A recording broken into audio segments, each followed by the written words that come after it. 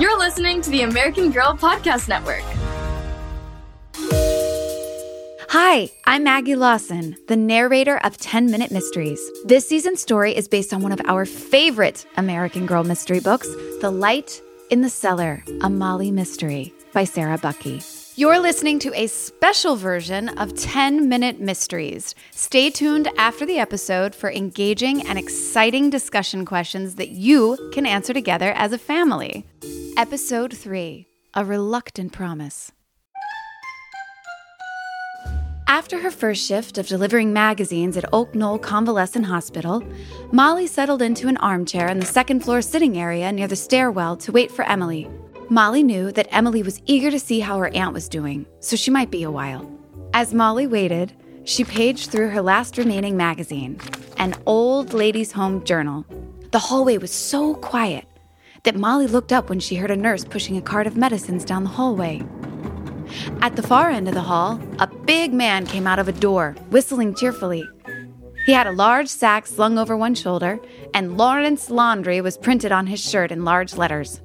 He greeted the nurse in a booming voice. "Hey, Edith, I've picked up the laundry on the 3rd floor, and I wanted to tell you that I got a letter from my son, the one in the Air Force." "How is he, Mr. Lawrence?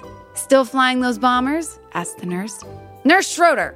Molly turned to see Mr. Pritchard, the hospital director, standing on the stairwell landing, his face in a dark scowl. "You will kindly remember that this is a hospital, not a social center." As Mr. Pritchard continued up the stairs, the nurse quickly wheeled her cart into another patient's room. The laundryman shifted his bag to the other shoulder and walked past Molly and down the staircase. The floor was silent again, and Molly wondered when Emily would be finished. Suddenly, in the stillness, she heard a voice whisper, "Psst, girl!" Startled, Molly scanned the hall. No one was in sight, but the door to room 201 was open, and the voice seemed to come from in there. Molly got up, stepped across the hall, and peeked into the room. The only occupant was a plump woman with fluffy white hair and alert blue eyes. She sat in bed, propped up by pillows. On the table next to her were several photographs in silver frames and a china teacup on a saucer. The woman smiled at Molly. "You must be one of the new volunteers, are you, dear?" "Yes, ma'am. Would you like a ladies' home journal to read?" Molly offered, holding out her last magazine. "No, thank you. But I wonder if you would be so kind as to get me a cup of tea? I'm quite thirsty." Molly hesitated. Mr. Pritchard had warned her against bothering patients, but surely he wouldn't mind if she helped a patient. Molly picked up the teacup. "I'll go ask the nurse." "With a spoonful of sugar, please, and just a touch of milk," the white-haired woman called after Molly as she left the room. Molly found Nurse Schroeder and explained that the lady in 201 had asked for a cup of tea. Mrs. Courier always wants her cup of tea. She doesn't seem to realize we have other patients to care for, too. If you want to get it for her, you can take the service stairs down to the kitchen and ask Marta to help you. The nurse pointed to the end of the hall, and Molly went down the stairs to the basement level where she could smell bread baking. She followed the warm smell through a set of swinging doors into the hospital's kitchen. At a large metal table in the middle of the room, a woman was kneading dough. Molly recognized her as the same woman who had been mopping the lobby earlier when Molly and Emily first arrived. Beside her, a little girl, about 6 years old, sat on a tall stool looking at a book. The little girl glanced up when Molly came in. With her pale skin, wide brown eyes, and brown hair and pigtails, she looked so much like the woman that Molly was sure the girl must be her daughter. "Can I help you?" asked the woman, and Molly explained Mrs. Courier's request, remembering to mention the spoonful of sugar and the touch of milk. The woman nodded and then disappeared into what looked like a strange room at the back of the kitchen. While Molly waited, she noticed that the little girl was watching her. Molly smiled at her. The girl shyly smiled back and then quickly bent her head over her book again. The woman came back carrying a small teapot. She set it on a tray with the cup and was reaching into a canister labeled sugar when a man wearing a chef's hat came through the swinging doors. "Marta, what are you doing?" "Making tea for Mrs. Courier." "No! Too much sugar is disappearing from my kitchen. From now on, nobody gets extra helpings of sugar unless I say so." Molly shrank back, wondering if it was just a coincidence that sugar was disappearing here at Oak Knoll, too. The chef pulled a big ring of keys from his pocket, locked the pantry, then stormed out a door at the back of the room. As the door banged shut, Marta's dark eyes looked troubled. She poured a splash of milk into Mrs. Currier's cup and then, without a word, handed the tray to Molly.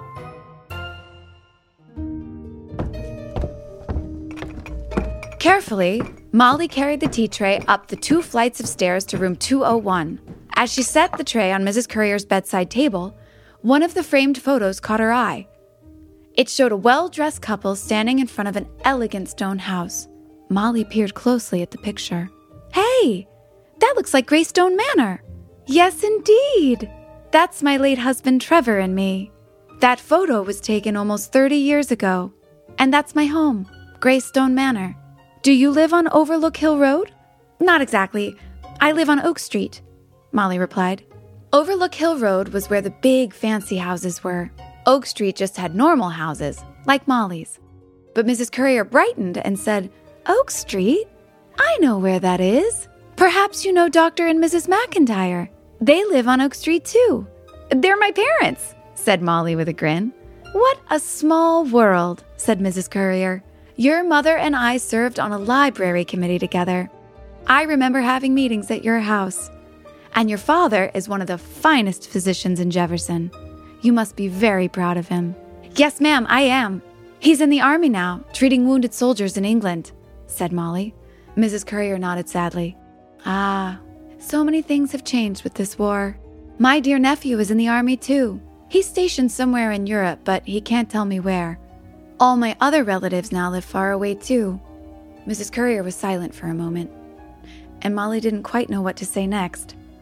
What would it be like, she wondered, to be old and sick and all alone? Then Mrs. Currier put the photo back down on her bedside table and sighed. "It's been a long time since I've been able to go home. I do miss my house so, and all the things in it." Mrs. Currier looked up at Molly and said, "You know, there's one thing I especially miss. Perhaps you could help me with it." "I'll try," said Molly. "What is it?" "I've broken my reading glasses. I have another pair at home, but no way to get them. Would you be so kind as to go and get them for me?" Mrs. Currier asked, looking up at Molly with a hopeful expression. Molly's smile vanished. "You mean go inside Greystone Manor?" "Yes, it would take you just a few minutes. I'll tell you exactly where the glasses are. Oh, it would be so wonderful to be able to read again, and then I could enjoy the magazine you were so kind to offer." There was a gleam of excitement in the old lady's blue eyes, and with a sinking heart, Molly found herself agreeing to Mrs. Currier's request. "Well, okay, but I'll have to ask my mother for permission," Molly said reluctantly. "Of course. I'm sure your mother won't mind you doing this little errand for me," Mrs. Currier replied confidently. She told Molly where to find the house key and the spare eyeglasses, and then asked when Molly would be back. "We'll be back here delivering magazines again on Thursday. I guess I'll see you then," said Molly, backing out of the room, as Mrs. Currier cheerfully replied, "Then I'll look forward to seeing you on Thursday."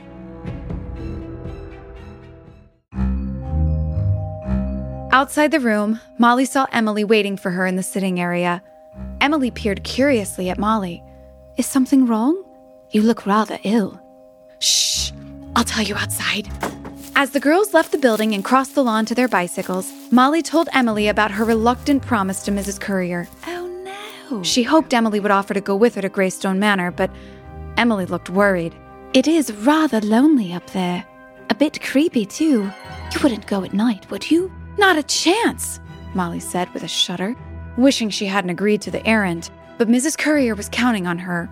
Molly swung onto her bike and began pedaling, wishing she could pedal away from her promise, but it stayed with her, sinking in with a sense of dread. Somehow, tomorrow, she would have to find the courage to visit Greystone Manor.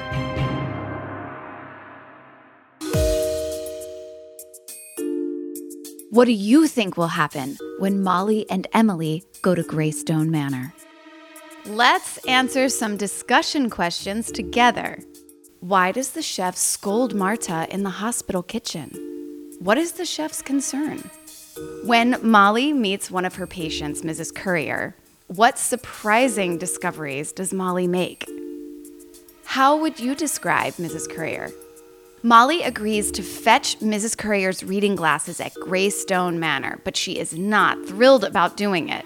Why do you think Molly agrees to do it? If you were Molly, would you make the same decision? Why or why not? Listen to next week's episode to find out what's really inside the mysterious, spooky old house. Thank you so much for listening to 10-Minute Mysteries. And parents, don't forget to write us a review wherever you are listening. It really helps us out. Parents can watch 10-Minute Mysteries with their family on YouTube, or your child can watch on YouTube Kids. Visit AmericanGirl.com and follow @AmericanGirlBrand on Instagram for more updates on your favorite dolls, books, and American Girl Podcast Network podcasts.